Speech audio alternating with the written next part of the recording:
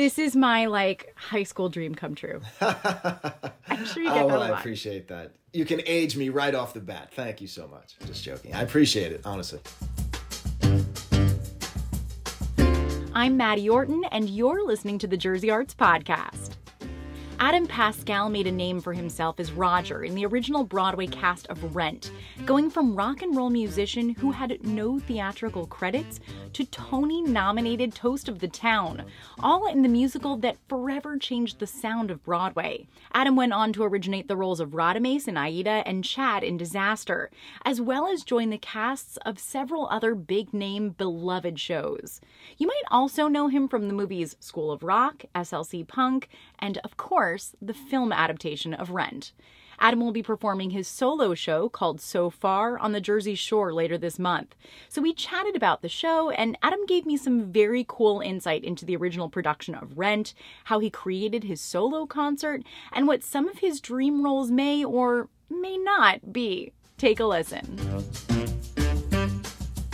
So you're going to be playing a couple shows coming up, part of your So Far solo concert, and you're going to be at the Arthur Pryor Bandshell in Asbury Park, and you're going to be at Bellworks in Holmdel through Axelrod Performing Arts Center as part of their Vogel Summer Concert Series on the 28th and the 29th of July, respectively. Tell me a little bit about the show. Yes, well, I'm very excited to be coming to New Jersey. It's been a really long time since I've played there. Actually, you know what? It's I'm hoping to recreate and get some better memories. The last time I think I played in Jersey was on the Rent National Tour in 2009, and I had a neck injury, and I was out of the show, and I was stuck in a I don't know why this happened, but I was in like this really horrible hotel, like on the side of the highway in Jersey, and I was stuck there, and I was out of the show, and I couldn't leave this room because I couldn't move. Anyway, I am so excited to come back and form some new memories of my old friend New Jersey. This will definitely be better than that. Yes, it definitely will be. So my show is it's an acoustic retrospective of my career on Broadway so far, and so the name is So Far, and it starts with my story of how I ended up getting cast in Rent, which was my first show and my first job, and how that turned me into a Broadway star, for lack of a better term, and then what my career has been like since then. And so I talk about all the shows that I've been in, and I play a song from all of those shows. Not always necessarily a song that I sang in that show. Okay. There's a couple that I played a different song, but I'm a very open person. The show is very uncensored, and I try and tell the stories of how things happen to me, and in the best ways that I remember them, and I hopefully am entertaining and funny, and I have had an amazing time rearranging these songs in a solo acoustic way of accompanying myself, and I have this little fun little toy that sings with me too, which is cool. What does that mean, a fun little toy that sings with you? Well, it's like an effects device that my guitar and my microphone go through, and I use my little Tootsie here, my foot, to turn it on and off, and it's got different effects on it, and it's got real-time vocal harmonies. Oh, wow! That will that you can turn on and off and change to high harmonies or low harmonies or whatever. And so I've been playing around with this thing, and it's amazing. And so it just it adds this just a whole other element to just a voice and a guitar. It just brings another element into the mix. I want that for like my shower or like my car for my own personal use of like hearing myself a third above everything. With yourself. Yeah, harmonize with myself. That would be great. That's fantastic. Yeah. You told me one of the songs that you're going to be doing is your audition song for Rent. Is that right? Yeah, it's part of the story. Other than the songs that I play that from the shows that I've been in, two other songs that I play are my first two shows. The first two audition songs I had for my first two shows, which were Rent and then Aida. Since then, I've never auditioned for anything with anything other than the song from the show I was auditioning for. Sure. I don't have any other audition songs past that. But I played those too, and it just, it just so happens, luckily, they both serve themselves to this acoustic way in which I'm presenting it. Not everything always does. Like I had to figure out, do the songs that I sang in that show work acoustically? And if they don't, let me pick something else, and what will that be? Generally, that thing kind of comes to me pretty quickly. I'll get like sort of a spark of an idea. I love that. I play Funny Honey from Chicago, which is always a surprise to people.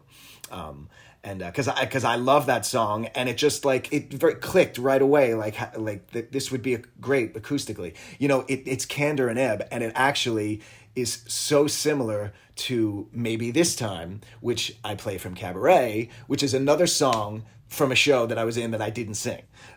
So I play both of those songs. I don't do them back to back because the show is in order. So the show that's fine. It starts with Rent and it goes to Aida. Yeah. So, and that's kind of another thing that's kind of fun for me is that traditionally in my live performing, I would close or encore with something from Rent, Sure. But now I'm opening the show with something from Rent. Which is, can we say? Oh yeah, well it's One Song Glory, which is, but no, well actually that's a lie. I don't open the show with that.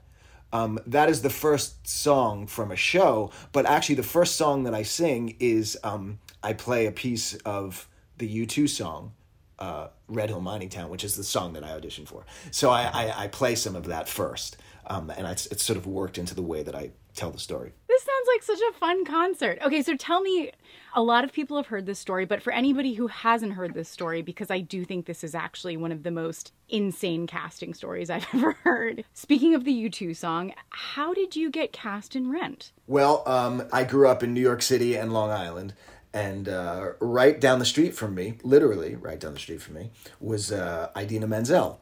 Big Broadway star, Idina Menzel. That's wild. Yeah, and I've known her and literally rode the bus to school with her since third grade, all the way through high school.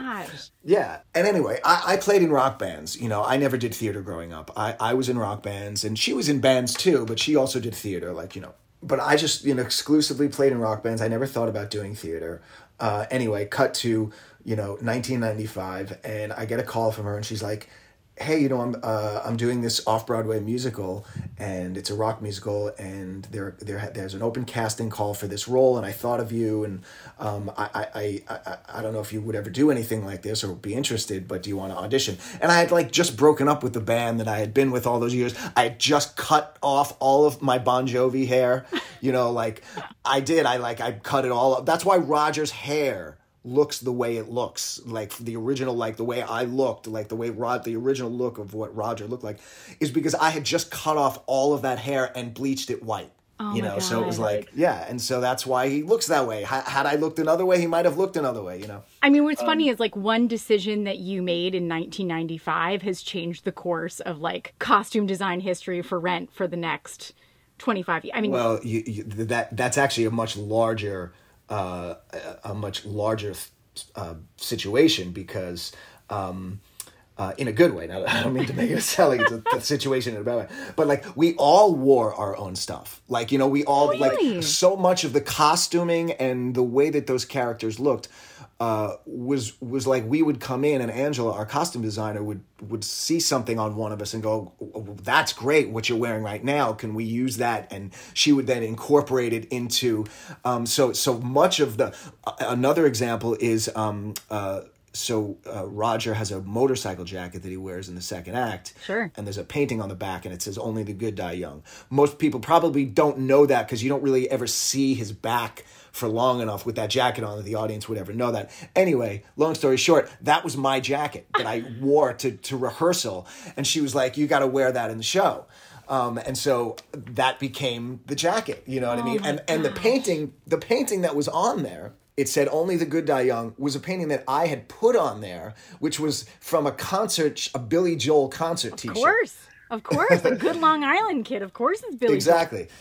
Exactly. So the kufi that Collins wears was Jesse's kufi. He just wore one every day, and Daphne. This I can't remember. Certainly there was something of Daphne's. I can't remember what it was. It might be like the long leopard coat that she wears in the second act, but there was something major that she wears that was hers. Like all of us have some stuff like that. Well, you were. I mean, you were in your early 20s, right? I was in my I was in my mid-20s. I was 25. Yeah, you're very young in your career at that point, and you'd never done theater before, which I think is absolutely insane. That is true. That's 90% true. And the 10% that's not true is that I'm guessing it was either 1977 or 78. And I was the youngest kid. I went to Stage Door Manor, which is a really popular, famous performing arts camp. Of course. I went there for 2 weeks. So I can't say that I had never done anything. When I was 7, I went to Stage Door Manor for 2 weeks. Okay, so you went to Stage Door Manor for 2 weeks. I studied theater for 9 years, but that's fine. What I think is amazing about that is that, there are people like me, or probably most people in the industry, who are doing repetition exercise and all these things for years and years so that they don't get on stage and think like, oh my gosh, what do I do with my hands normally? And you were so amazing and comfortable that you got a Tony nomination. I mean, did you have to go through this crazy learning curve in a short period of time, or did it just come naturally to you? I would say yes and no I had to learn a lot, but what I didn't have to learn, and I would imagine is a really hard thing to learn, is to be comfortable and natural. You know what I mean? To teach it's like, it's one of those things that you kind of get it or you don't, you know what I mean? It's just you either feel, I don't know, maybe I'm wrong about that, so I don't want to make any I think that sounds right. But here's the interesting thing. From the first time I ever walked out on stage in Rent, it started in rehearsals in front of the people in the room, like I felt a level of comfortability. I don't know if I'm pronouncing that word right. Comfortability? Wait, how do you pronounce that? Is it just comfort? Comfort. Okay, that's better. I don't know. I'm going to Google level it later. Of comfort. No, that's better. Yes, of course. I need to stop saying that other word. All right, I'm eliminating it from my vocabulary. It's gone. I felt a level of comfort going out in a musical, in that environment, that I never felt as the singer of a rock band. And I think part of it had to do with the fact that I was never fully comfortable being the singer of a rock band because I didn't know how to put on a persona, and I wasn't comfortable with my own persona. Sure. So so there was always just a level of uncomfortability. Did it again.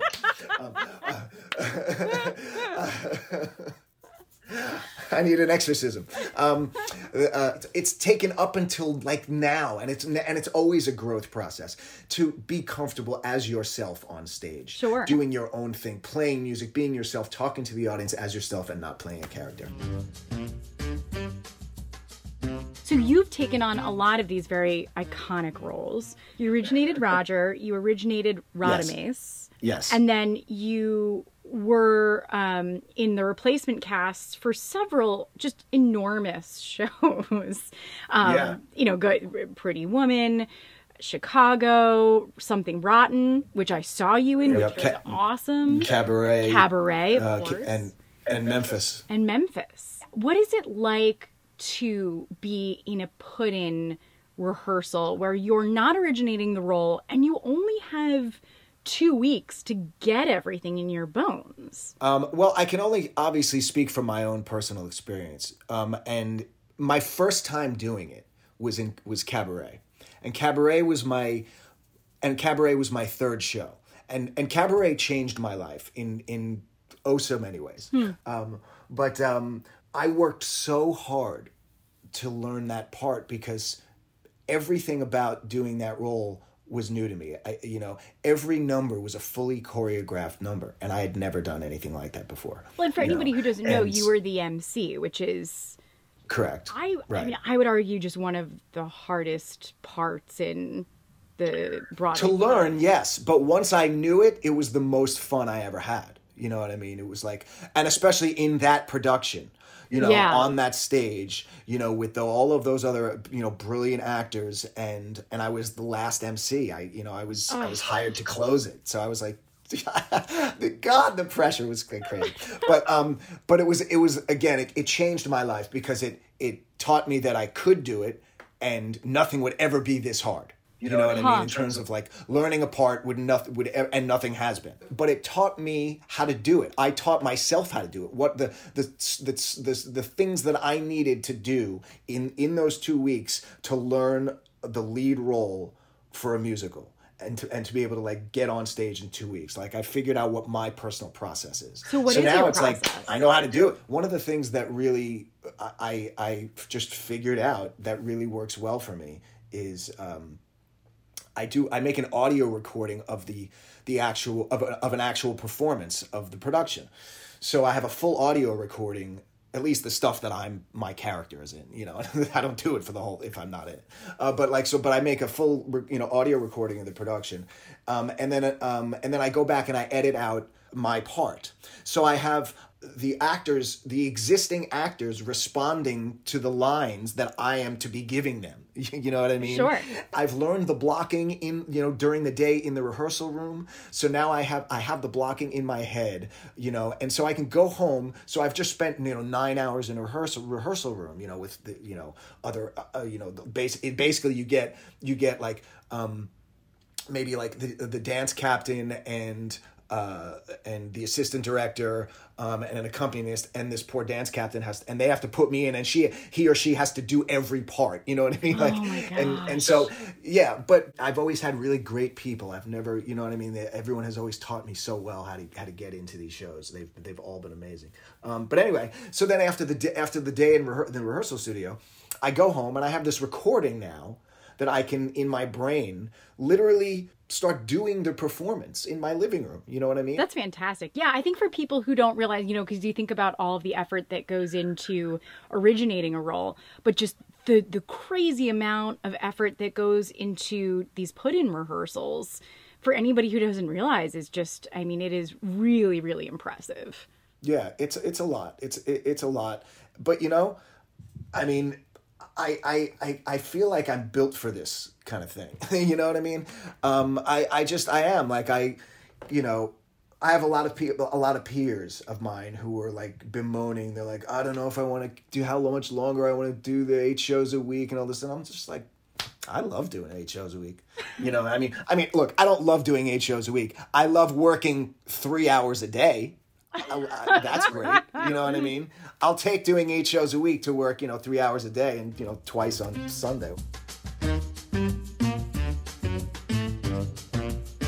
So you've done all these iconic roles. Recently did an interview, though, with Seth Rudetsky, where he had you sing the role of Phantom in Phantom of the Opera.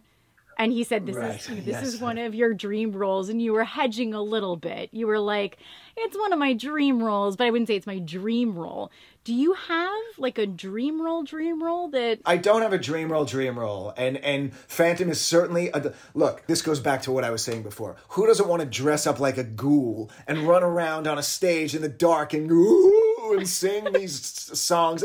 That sounds like fun to me. Yeah. And so I was like, I'm always looking for like roles to play. What do I want to do? And the songs are beautiful and I love to sing them. And so I was like pursuing the part, and I pursued it for years. You know what's great about that part is like, I can keep pursuing it. It's like I'll never age out of it. You know what I mean? But anyway, I pursued it for years, and I had lots of auditions and da-da-da-da-da over the course of years. And I finally got on stage in front of Cameron McIntosh and Hal Prince, and they weren't feeling it, you know what I mean? And so it was Cameron. Like, all right, done. All right. But whatever, look. There's time. But that doesn't mean that I still wouldn't want to do it, you know what I mean? Like, it would, for the reasons I just described. But, again, I don't have dream roles. I have just parts that I love to sing that I think that I would be good in, that I would really like to do. Jean Valjean from Les Mis is certainly probably the top of my list.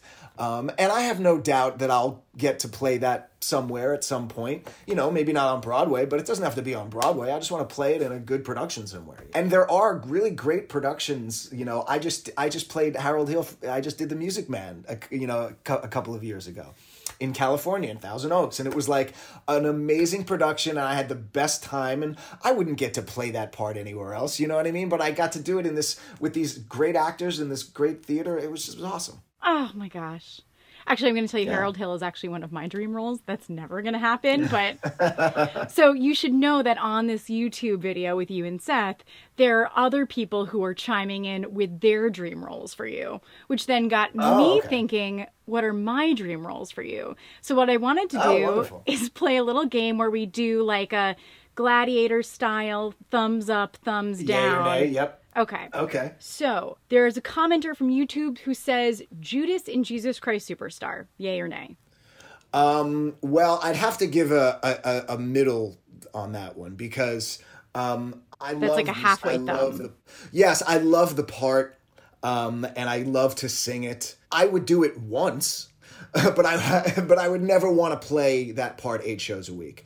I've actually recently been offered that part, and I don't want to. It's just, it's hard, and it's a lot of hard, heavy, high singing, and I'm at a place in my career where I don't want to do that 8 times a week. That's fair. You know, as much as I want to do a show 8 times a week, I don't want to kill myself like that anymore. I've done that already. So that is a vocally. You know what? Let's give it the nay. Let's give it the nay. Whoa! You just crushed a lot of dreams. But know that I love it. But it have to be nay. Okay, so that is a nay. Jesus. Because I'll never do it. Go ahead. Jesus? No, it's the same reason. Okay, so same reason, no honestly. Judas, no Jesus, no JCS, no Jesus Christ Superstar. Well, okay. I can't believe I didn't say this right off the bat. Let me back up. At the beginning of the lockdown, okay, right as the lockdown was happening, I was joining the national tour of Jesus Christ Superstar as Pontius Pilate. Now that's the part I was so excited to play. You know what I mean? And so I was joining the tour for like 6 months, and I flew to Cleveland, and they were going to put me in the show in Cleveland. I get off the plane in Cleveland, and I have an email from the producer saying, I hope you get this email before you get on the plane, but we're locking down. Don't get on the plane. So is that going to pick up, do you think? Or it is. I'm not doing it, but the tour is going back out. Okay. So Pontius Pilate on the table. Absolutely. Yeah, that's for a 50-year-old guy like me, absolutely. Love it. It's about 15 minutes of stage time. It is a great part. Another YouTuber says Stacey Jacks in Rock of Ages. No. I'm too old.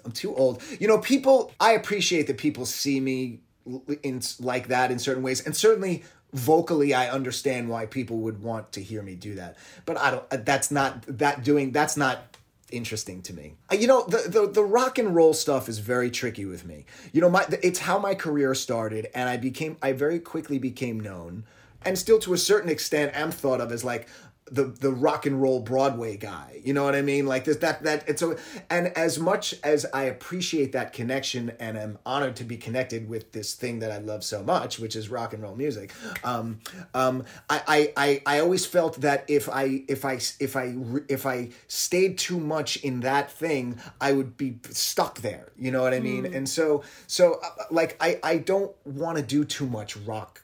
At least that kind of rock stuff. You know what I mean? Like that traditional, the traditional, you know, Jesus Christ Superstar or rock style musicals. Like, I'm very picky and choosy if I'm going to do that kind of thing. Okay, so this one veers away from it. Another YouTuber wants you to do Fiyero in Wicked. Okay. Too old, but yes, sure. And I have a story about Fiyero. And I'm telling the story only because I'm just such an open book. But, you know, when I came back from shooting the movie of Rent, I was offered the role of Fiyero on Broadway. And I stupidly turned it down because I thought I was going to be a movie star.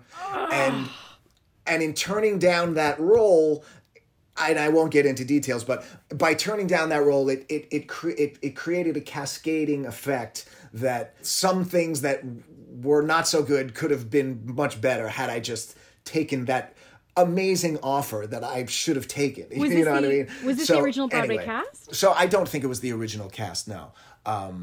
Or again, maybe some people were there, but anyway. So Fiyero, sure. If I was back, 15 years ago, yeah, that'd be great. But I'm too old for that. I'm gonna give you my personal list now. Okay, ready? Yes.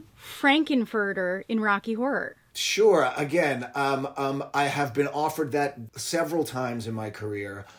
It's one of my all-time favorite movies. Tim Curry's performance. Oh. The biggest problem with me and never having accepted that role is that Tim Curry's performance was so impactful on me in my life growing up, so iconic, and so that I don't know what to do with that. So I love singing those songs. I love that show. I love everything about it. I have such a history with it, but I just don't know what to do. That doesn't mean that if I worked with the right director and choreographer, I couldn't figure out how to bring him out of me. That wasn't just me imitating Tim Curry. You know what I mean? Like, so I would have to say again that, okay. It would have to sideways be thumb. It would have to be the right I'm thing. sorry. That's right. We're podcasting as well. That was a sideways thumbs, folks. I'm sorry. I forgot. One more Rent question, and then I promise I'll let you go. So Rent turned 25 this year. It's 25th anniversary of Rent, which is crazy.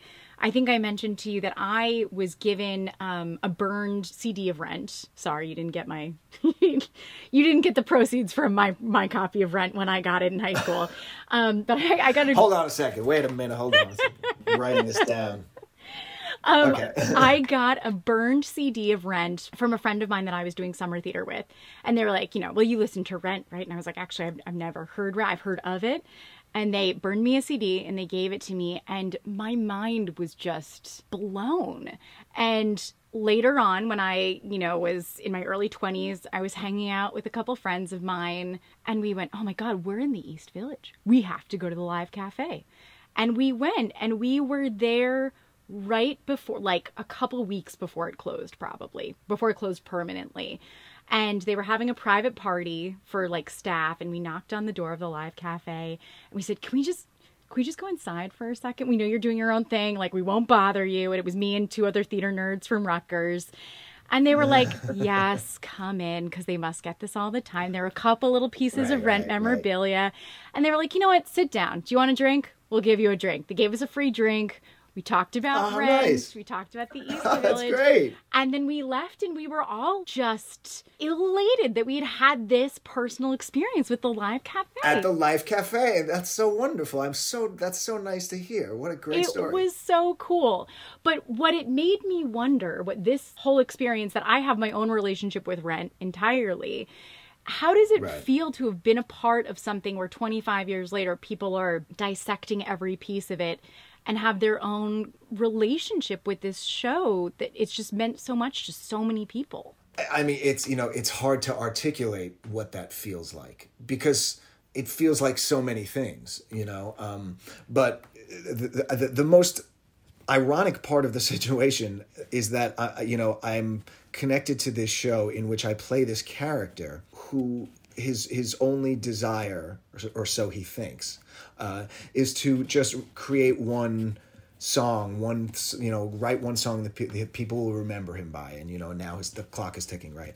And I had that same desire, you know what I mean? Mm-hmm. Growing up, I was that same guy who had that same desire, for my own reasons, you know what I mean? But I wanted to be a rock star just like Roger did, and I, in a way, became one in this show, playing this guy who wanted to become this rock star, and it's being played by a guy who wanted to become a rock star, but now in a way became one in this weird way in a musical. Like it's just like a weird sort of like, set of circumstances. But the larger thing is that to be associated with something that brings so much happiness to people. I mean, that's really what is the most dumbfounding thing about this, that a mole like me like is part of something so wonderful and that means so much to so many people. Like, I'm just like amazed at that, That is so cool. I could literally talk to you about musical theater for the next 3 hours and I don't have the podcasting space to do that. So I just want to say thank you so much for your time. For people who want to check out So Far, your upcoming concert, it's at the Arthur Pryor Bandshell in Asbury Park and at Bellworks in Holmdel through Axelrod Performing Arts Center as part of their Vogel Summer Concert Series at the end of July 28th and 29th. It was great talking to you, Adam Pascal. Thank you so much. It was my pleasure. Lovely to speak to you. For more information on how to see Adam Pascal in concert, visit axelrodartscenter.com. And to learn more about all things arts in New Jersey, or to help fund more stories like this one, visit jerseyarts.com. If you liked this episode, be sure to give us a review, subscribe, and tell your friends. The Jersey Arts Podcast is presented by Art Pride New Jersey, advancing a state of creativity since 1986. This show is created in partnership with the New Jersey State Council on the Arts and receives additional support from the National Endowment for the Arts. This episode was hosted, produced, and edited by yours truly, Maddie Orton. Executive producers are Jim Atkinson and Corin Reif. Special thanks to Adam Pascal and the Axelrod Performing Arts Center. I'm Maddie Orton for the Jersey Arts Podcast. Thanks for listening.